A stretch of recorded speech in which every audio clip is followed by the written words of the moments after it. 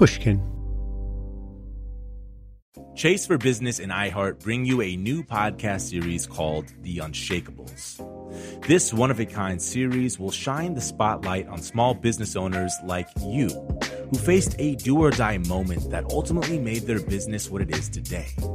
Learn more at chase.com/business/podcast. Chase, make more of what's yours.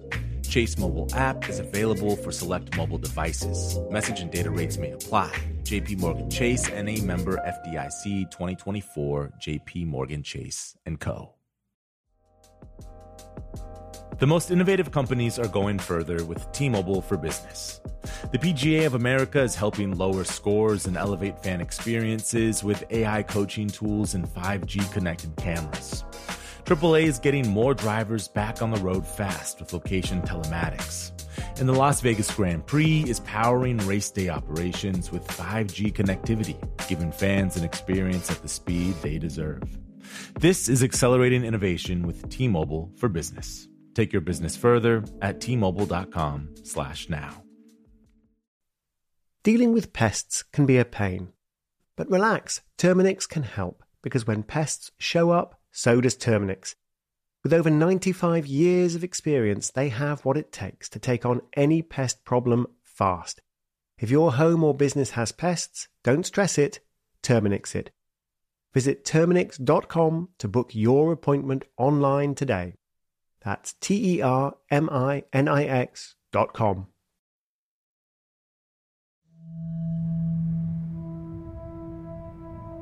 (1854). A gently sloping valley near the village of Balaclava in Crimea. On one side of the valley, Russian troops with cannons. On the other side of the valley, Russian troops with cannons. At the far end of the valley, yes, you've guessed it, Russian troops with cannons. This is the Crimean War, the same grim conflict we heard about earlier this season when Florence Nightingale treated sick British soldiers. The war was the global standoff of its day. The British, French and Turks were all worried about Russia's growing influence. Balaclava is just outside Sevastopol, a strategic port on the Black Sea, and the situation is delicately poised. With all their cannons, the Russians are firmly in control of the valley. They've just captured a bit more land and a few British cannons. But now the commander of the British forces, General Raglan, has ordered his cavalry to take those cannons back. General Raglan watches through a telescope from his viewpoint on a distant hilltop as his men on horseback ride towards the valley. So far, so good. Now they should turn and climb the slope to surprise the small band of Russians who are hauling off the heavy British guns. But they don't. They keep on going, further and further down the valley, between the Russians on both sides, towards the Russians at the end. What on earth are they thinking? Cannon to the right of them, cannon to the left of them. That's how the poet Alfred Lord Tennyson famously described the charge of the Light Brigade. Generations of British schoolchildren learned from his poem about the 600 horsemen and their suicidal charge into a valley full of guns. Into the valley of death rode the 600. Tennyson based his poem on a breathless first-hand account in The Times. The Times' war correspondent was watching from the hilltop, alongside the horrified General Raglan. As it turned out, in his rush to file the story, he had miscounted. There were nearer 700 men in the Light Brigade. Tennyson was annoyed when he got this fact check. 700 would ruin the metre of his poem. He decided to leave it as it was. Boldly they rode, and well, into the jaws of death, into the mouth of hell rode the 600. But why were 600 or 700 of Britain's finest cavalrymen charging suicidally straight at Russian cannons? Tennyson got this bit right. The soldier knew someone had blundered. Indeed, someone had blundered. But who? And why?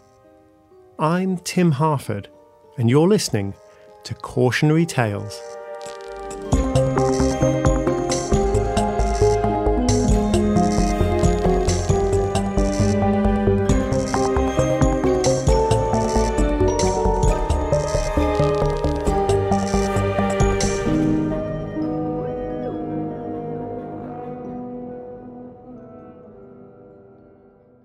The infamous Crimean blunder involved 3 men: an impatient young captain, a frustrated, bullying lord, and an amiable old general. That's General Raglan.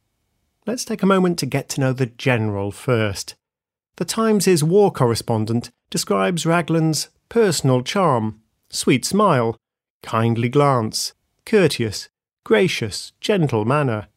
And how about a character reference from Florence Nightingale? It was impossible not to love him. He was not a very great general, but he was a very good man. Not a very great general. Raglan had spent most of his long career as a number 2. Well into his 60s now, he was still new to the top job. He might have been a very great administrator in peacetime, but it was 40 years since he'd been on a battlefield, let alone commanded any troops. Now General Raglan is hundreds of feet up on top of a hill, the Sapoon Heights. He lifts his telescope to his eye. He's got a commanding view of the British soldiers down below. It's like watching from a box in a theatre. In the distance, he can see the valley the Russian troops are defending, with cannons on the slopes on both sides and at the end. It's 8 o'clock in the morning. General Raglan will send 4 fateful orders to the cavalry over the course of that morning. He clears his throat and dictates the first. Cavalry to take ground to the left of the second line of redoubts occupied by Turks. To get the order to the cavalry, Raglan has to send a messenger to ride the steep and winding path down the Sapoon Heights, then gallop across the plain. It takes 20 minutes. The recipient of the message is a man named Lord Lucan.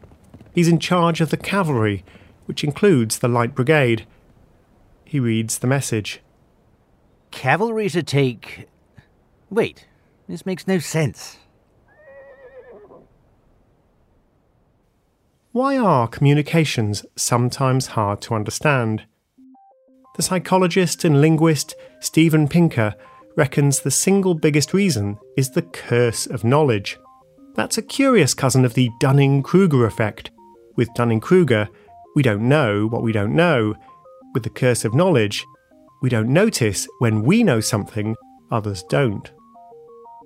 The curse of knowledge was ingeniously demonstrated in an experiment by a Stanford University psychology student called Elizabeth Newton. She put volunteers into pairs and gave one of each pair a list of well-known songs. Choose a song, she said, and tap it out with your finger on the desk. Like this. The job of the second volunteer was simple. Listen to the taps and then guess the tune. Did you get that one? No? Try another. If you don't recognise the tunes, don't feel bad. Very few of the listeners among Elizabeth Newton's experimental subjects managed to. They guessed correctly just 2.5% of the time. But here's the part that demonstrates the curse of knowledge. She asked the people who'd done the tapping, if we played your tapping to lots of listeners, how many would correctly guess the tune? The tappers reckoned around half of the listeners would get it right. But remember, hardly any of the listeners actually did. The tappers were wildly overconfident in their ability to convey music using only taps. Why? Because, in their heads, they weren't just hearing the taps. They were hearing this. Or this. The people doing the tapping simply couldn't imagine what it would be like to hear only the taps, without the knowledge of which tune the taps were intended to convey. Much the same thing happens when an expert gives a talk full of confusing jargon. They don't realise it's jargon.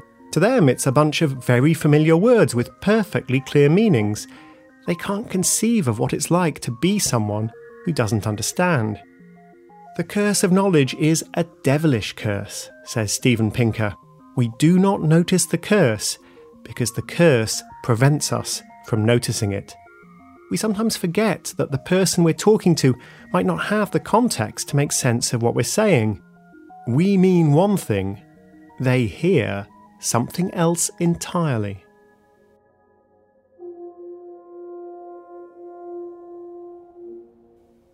Down at the mouth of the valley, Lord Lucan reads General Raglan's message again. Cavalry to take ground to the left of the second line of redoubts occupied by Turks. It still makes no sense. Redoubts occupied by Turks? Well, there aren't any. Redoubts are temporary fortifications. That's where the British cannons had been, guarded by their allies, the Turkish army. The Russians had captured them already that morning, so the Turks weren't occupying the redoubts anymore. Still, that must be what Raglan meant. Second line of redoubts? Isn't there only one line? Yes, can't help you there. Take ground to the left. Whose left? The left of what? My left? Raglan's left? Where's he looking from, anyway? There's the curse of knowledge. Raglan had a perfect view from high on a hilltop. He knew exactly what he meant by to the left. He forgot that Lucan, down below, had a different point of view. A more experienced commander might have made sure to write something his troops couldn't possibly misinterpret. East or west, not right or left. As you might have guessed, the puzzled Lord Lucan is the second of our three main characters. He's the frustrated, bullying lord. Unlike the amiable old general, Lord Lucan is not a popular man. Lord Lucan had risen quickly through the ranks of the British Army, a lieutenant colonel in his 20s. Was this because of his military genius? No. If you were good at your job, you might hope to get promoted, but the only sure way to the top was money. The British military sold off its top ranks to the highest bidders. Lucan was a lieutenant colonel because he'd paid to be one, millions of dollars in today's money. Lord Lucan soon got a reputation as a harsh, vindictive leader. He'd had soldiers flogged for trivial misdemeanours. But then Lucan stepped back from the army. He'd spent most of the last 2 decades running his family estate in Ireland's County Mayo. The smallholders who farmed his vast tracts of land were struggling to pay their rent, and Lucan decided to modernise. He had merged their small plots of land into bigger farms that would be more productive. But to do that, he first had to force out his existing tenants. Lucan was pitiless.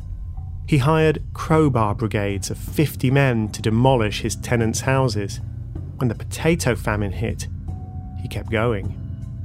Here's one survivor's account of the winter of 1846 in County Mayo. Sick and aged, little children and women with child were alike thrust forth into the cold snows of winter, and to prevent their return their cabins were levelled to the ground. The majority, rendered penniless by the years of famine, wandered aimlessly about the roads and bogs till they found refuge in the workhouse or the grave. Lord Lucan, as I said, was not a popular man. Now he was back in the army.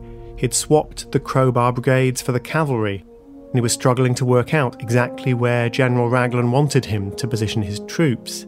He asked Raglan's messenger to stay with him while he finished the manoeuvre, just to make sure he'd understood what the general had in mind, and this time he had. But there were 3 more messages to come.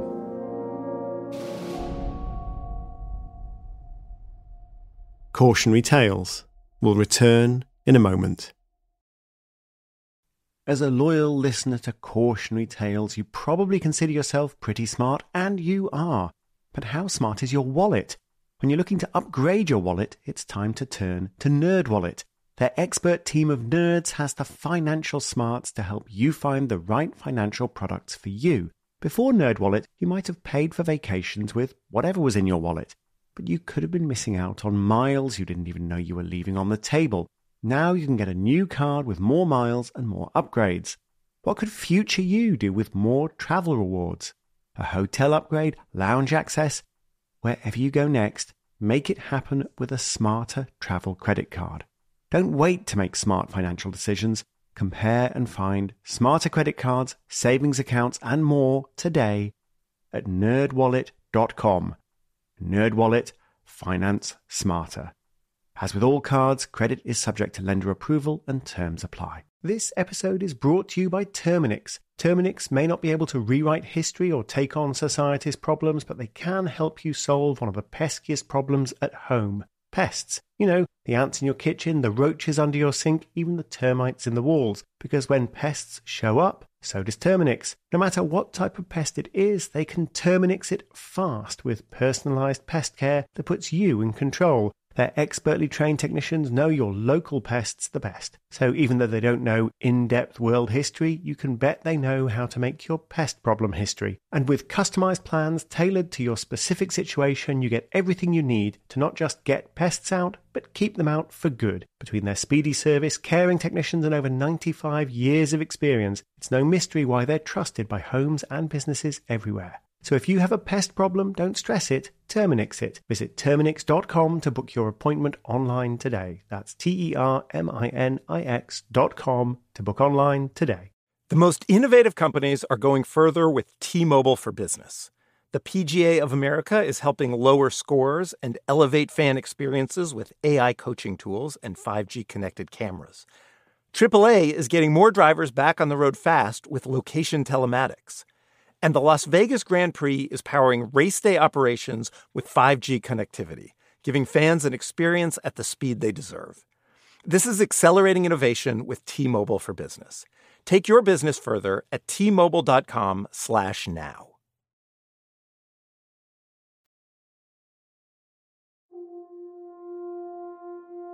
Why would the British Army sell ranks to the highest bidder? It seems to make no sense. Wouldn't you want your army to be run by the people who were best at running an army?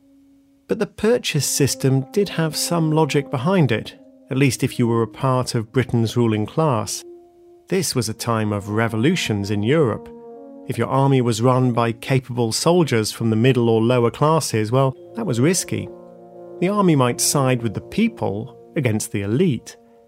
By selling off ranks to the highest bidders, you made sure that could never happen, because only the landed gentry could afford to be in charge.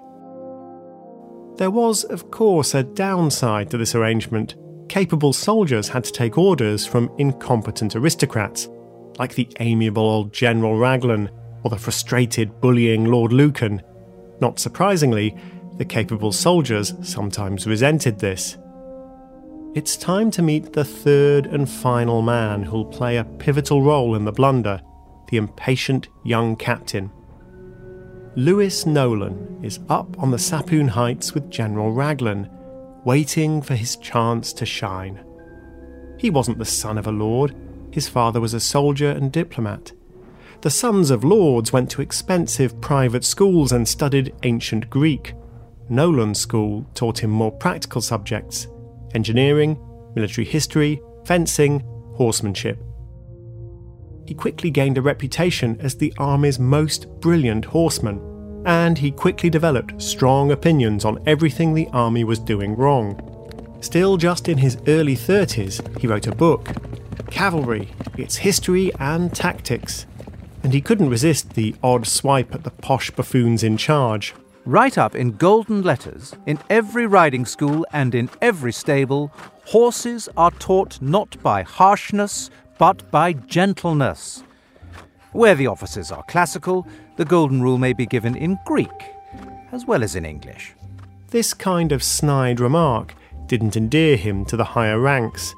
Yes, they saw Captain Nolan's skills, but they also thought he was far too young to be publishing his opinions. A great man, said one, in his own estimation. In the weeks before the battle at Balaclava, the British Army made its way through Crimea, and the higher-ups made decision after decision that had infuriated Captain Nolan. Twice the cavalry came across an unexpected chance to attack Russian troops, and twice Lord Lucan held them back. There were 1,000 British cavalry looking on at a beaten army retreating, within a 10 minutes gallop of them.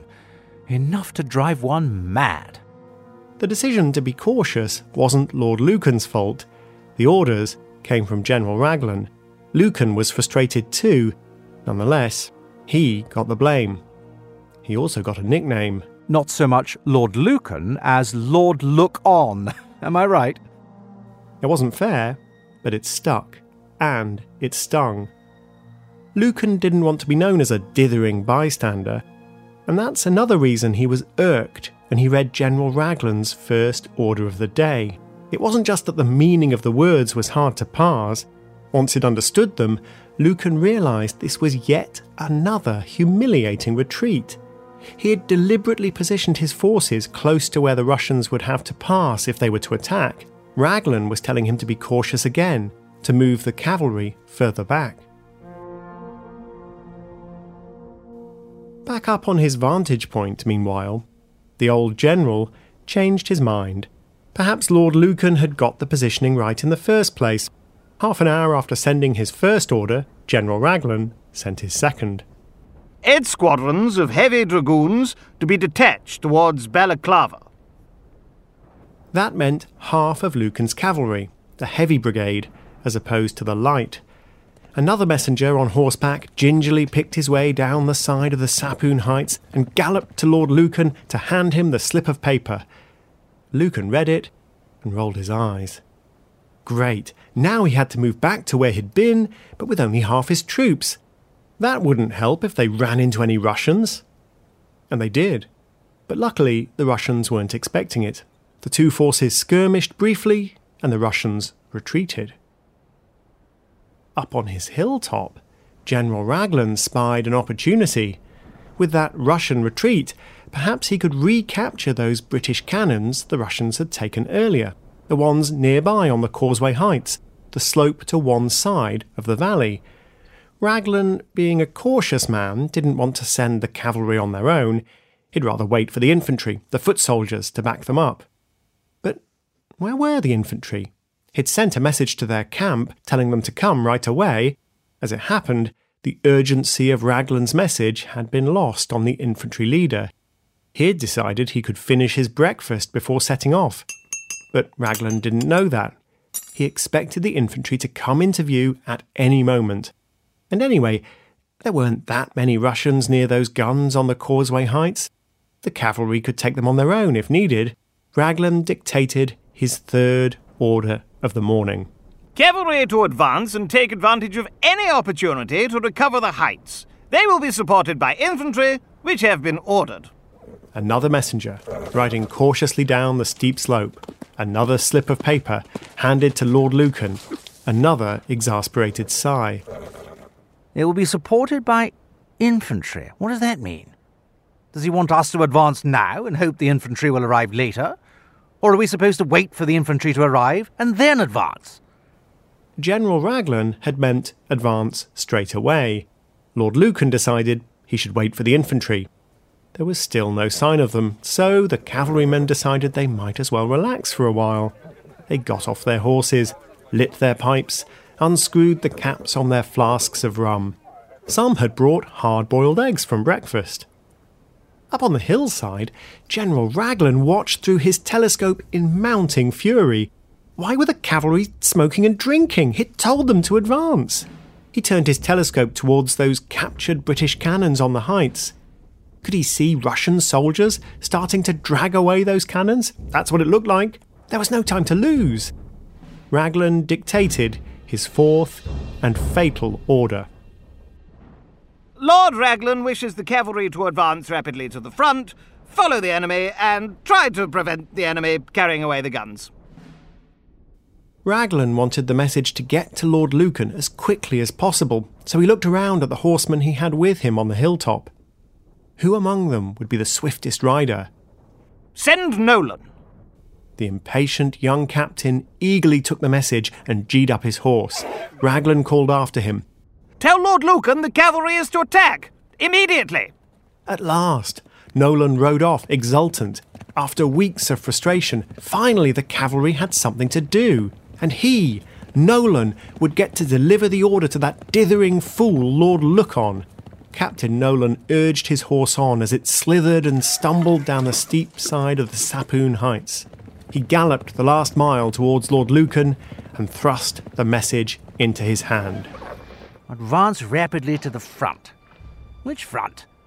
Prevent the enemy carrying away the guns. Which guns? Nolan watched Lucan trying to figure it out. His patience snapped. General Raglan's orders are that the cavalry should attack immediately. Attack, sir? Attack what? What guns, sir? Where and what to do? There, my lord. There is your enemy. There are your guns. Nolan swept out a hand in the general direction of, of what exactly? It looked to Lucan like Captain Nolan was pointing right down the valley, towards the many Russian cannons arrayed at the far end. There is your enemy. There are your guns. Lucan gulped. Up on the hilltop, General Raglan was oblivious. It simply hadn't occurred to him that there could be any ambiguity about what he wanted. Obviously, this fourth order was a follow-up to the third. You know, the one that said, recover the heights. So when he said, advance to the front, he meant the heights. Obviously. And when he said, the guns, he meant the British cannons that had been captured on the heights. That was obvious, wasn't it? Not to Lord Lucan. All he heard was... The curse of knowledge was about to destroy the Light Brigade.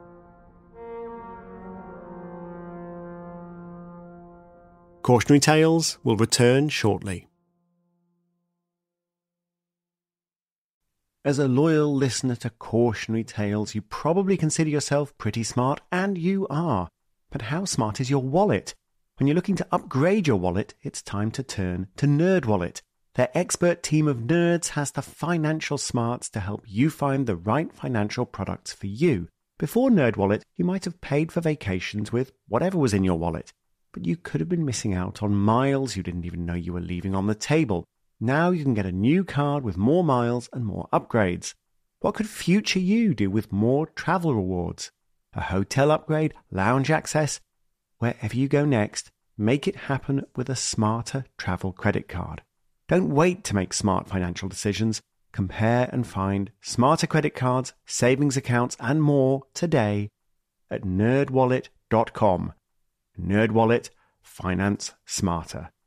As with all cards, credit is subject to lender approval and terms apply. This episode is brought to you by Terminix. Terminix may not be able to rewrite history or take on society's problems, but they can help you solve one of the peskiest problems at home. Pests. You know, the ants in your kitchen, the roaches under your sink, even the termites in the walls. Because when pests show up, so does Terminix. No matter what type of pest it is, they can Terminix it fast with personalised pest care that puts you in control. Their expertly trained technicians know your local pests the best. So even though they don't know in-depth world history, you can bet they know how to make your pest problem history. And with customized plans tailored to your specific situation, you get everything you need to not just get pests out, but keep them out for good. Between their speedy service, caring technicians, and over 95 years of experience, it's no mystery why they're trusted by homes and businesses everywhere. So if you have a pest problem, don't stress it, Terminix it. Visit Terminix.com to book your appointment online today. That's Terminix.com to book online today.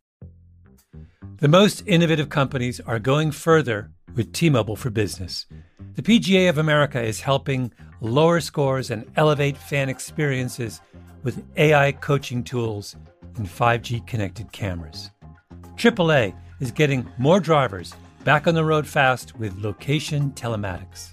And the Las Vegas Grand Prix is powering race day operations with 5G connectivity, giving fans an experience at the speed they deserve. This is accelerating innovation with T-Mobile for Business. Take your business further at T-Mobile.com/now.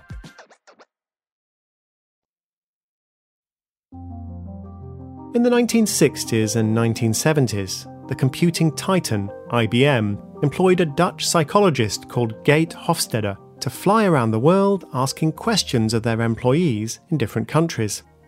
Questions like this. How frequently, in your experience, does the following problem occur? Employees being afraid to express disagreement with their managers. IBM wanted to understand how workplace culture differed from country to country. Were people collectivist or individualist, sticklers for rules or happy to improvise? And what was their attitude to authority? Hofstede came up with an idea he called power distance. In a culture with low power distance, an employee who gets an apparently stupid instruction feels free to say, "You sure, boss?" Where the power distance is high, the employee silently gulps and carries out the stupid instruction. Malcolm Gladwell's book, Outliers, describes how countries with a high power distance used to have more fatal plane crashes. Captains and first officers spend about the same amount of time at the controls, but crashes would happen more often when the captain was flying. If the first officer was flying badly, the captain would tell them. If the captain was flying badly, the first officer might not. Power distance is high in Korean culture. In 1997, Korean Air Flight 801 was descending into Guam. The captain was tired. He wasn't thinking straight. He was peering out of the cockpit window to try to spot the runway. It seems he hadn't realised that there were dark clouds ahead. The runway wouldn't be visible. He should be relying on the instruments instead. The first officer knew what was happening, but he didn't want to challenge the captain directly. Instead, he pointed at the weather radar and dropped a hint. "Don't you think it rains more in this area here?" The captain was too distracted to understand. He kept on looking outside. Where was that runway? The flight engineer knew what was happening too. He tried an even weaker hint. "Captain, the weather radar has helped us a lot." Neither said what they must have been thinking. "Captain, you can't land the plane by looking outside. The weather's too bad." And neither said another word as the captain flew the plane through a dark cloud and into a hillside. Airlines now train their pilots on how to speak up if they think the captain is making a mistake. But on the battlefield in Balaclava in 1854, there had been no such training. The curse of knowledge had set the blunder in motion, and power distance was about to seal the deal. It seemed to Lord Lucan that General Raglan wanted the cavalry to embark on a suicidal charge down the valley. Well then, that's what they'd have to do. Alfred Lord Tennyson's poem sums up the lot of the soldier. Theirs not to make reply, theirs not to reason why, theirs but to do and die. Actually, Lord Lucan would have had some scope to make reply and reason why. The power distance here was complicated. Lucan outranked Captain Nolan, but Nolan was speaking on behalf of General Raglan. Lucan couldn't refuse Raglan's order, but he could have pressed Nolan to explain it, to make sure he understood. That's exactly what he had done with the messenger who'd delivered the first ambiguous order, to move his troops to the left. But this time, he didn't. Perhaps he was angry about the insolence with which young Nolan was treating him. Perhaps he was worried about how it would appear, Lord Look-on, wriggling out of action once again. At any rate, he simply glared at Nolan, then rode off to talk to the Light Brigade. They were closest to the valley, they'd have to lead the charge. The leader of the Light Brigade was Lord Cardigan, another wealthy aristocrat who'd bought his position. Cardigan had only just appeared on the battlefield. He wasn't camping with the soldiers, he'd had his yacht sailed over from England and moored in a nearby harbour. He often pitched up late after a good sleep and a leisurely breakfast. The noble yachtsman, the soldiers called him. He was also Lord Lucan's brother-in-law. They hated each other. Lord Cardigan, you are to advance down the valley with the Light Brigade. I will follow in support with the Heavy Brigade. Certainly, sir. But allow me to point out to you that the Russians have a battery in the valley on our front, and batteries and riflemen on both sides. I know it. But General Raglan will have it. We have no choice but to obey. Cardigan readied his troops. Every last one of them could see how crazy this was, that it could achieve nothing. and they'd need a miracle to survive. The soldiers knew someone had blundered. Oh well, they were soldiers. Orders were orders. The bugle sounded. Cardigan kept the pace steady. There was 1.5 miles to the end of the valley. The horses couldn't charge at full speed all that way, but one soldier seemed impatient. He broke ranks and rode out in front. It was Captain Nolan. What was he doing? Perhaps he'd only just understood the blunder that was about to unfold and was trying to change the Light Brigade's direction. Perhaps the impatient young captain just wanted to be front and centre. We shall never know. No sooner had Captain Nolan ridden ahead than a Russian shell exploded right in front of him, and a shard of hot metal ripped through his chest. Nolan was the first to die. He was not the last. Struck full in the face, his blood and brains bespattering us who rode near. Streaks of fire about 2 feet long and a foot thick in the centre of a gush of thick white smoke. Cannonballs tearing the earth up, and musket balls coming like hail. Old grey mare kept alongside of me for some distance, tearing out her entrails as she galloped. Had his head blown off. Rode about 30 yards before he fell. Poor dumb brutes, galloping about were in numbers like mad wild beasts. My overalls, a mass of blood. The flame, the smoke, the roar were in our faces. It is not an exaggeration to compare the sensation to that of riding into the mouth of a volcano.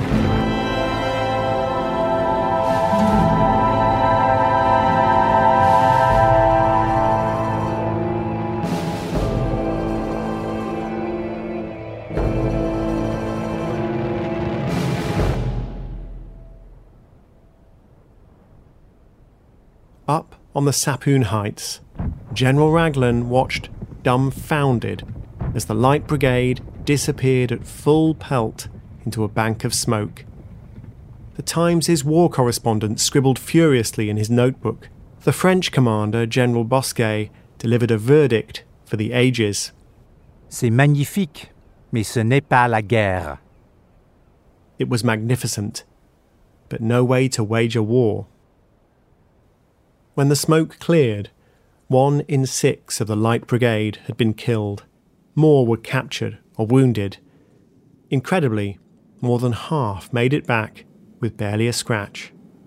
The charge had achieved precisely nothing. The loss of life and limb was senseless.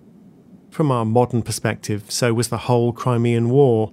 So it seems jarring that the survivors were not just offered sympathy, but hailed as heroes. When can their glory fade? Oh, the wild charge they made. All the world wondered. To know that you got no choice in a doomed and dangerous mission because of some hideous cock-up, and to give it anyway your full-blooded commitment, it no longer seems magnificent to us. But we can at least admire the courage. And since Tennyson's poem is easily the most famous memorial to this disaster, maybe he should get the last word. Honour the charge they made. Honour the Light Brigade. Noble 600.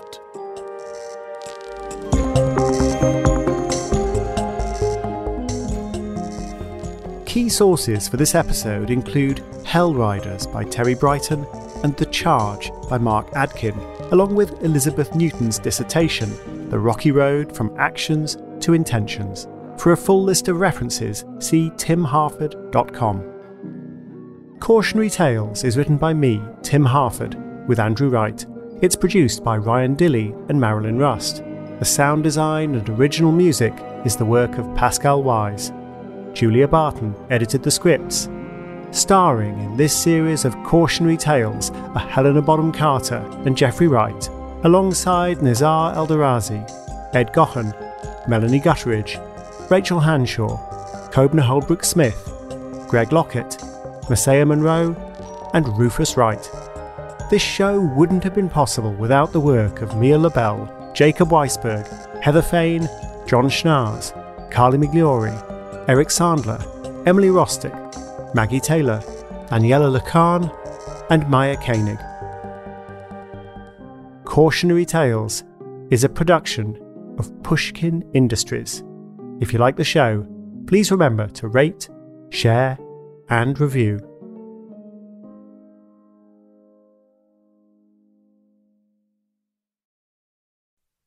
Dealing with pests can be a pain. But relax, Terminix can help, because when pests show up, so does Terminix. With over 95 years of experience, they have what it takes to take on any pest problem fast. If your home or business has pests, don't stress it, Terminix it. Visit Terminix.com to book your appointment online today. That's Terminix.com. Musora is your access to online music lessons for guitar, piano, drums, and singing. You know, I love music, but I haven't picked up an instrument in years. You know why? I tell myself, I don't have time. Where am I going to find a teacher? Well, there's an answer. Musora. Musora is the place where you can learn essential skills and techniques with more than 100 of the world's best teachers and musicians and thousands of famous songs. You get 7 days totally free to try it out, and then it's just $30 per month, less than a single private lesson. Just go to Musora.com, Musora.com, to start a new musical journey today. If a new house is on your wish list in the next 5 years, grow your savings faster and experience your dreams with an Ohio Homebuyer Plus account from Kemba Financial Credit Union. A savings account specifically designed to save for a new home, where you can earn 7% APY, a $500 matching bonus, and a $1,500 mortgage closing cost credit. Learn more at Kemba.org. Offer expires March 31st, 2025. APY equals annual percentage yield. Restrictions apply. NMLS 292230. Equal housing lender. Federally insured by NCUA.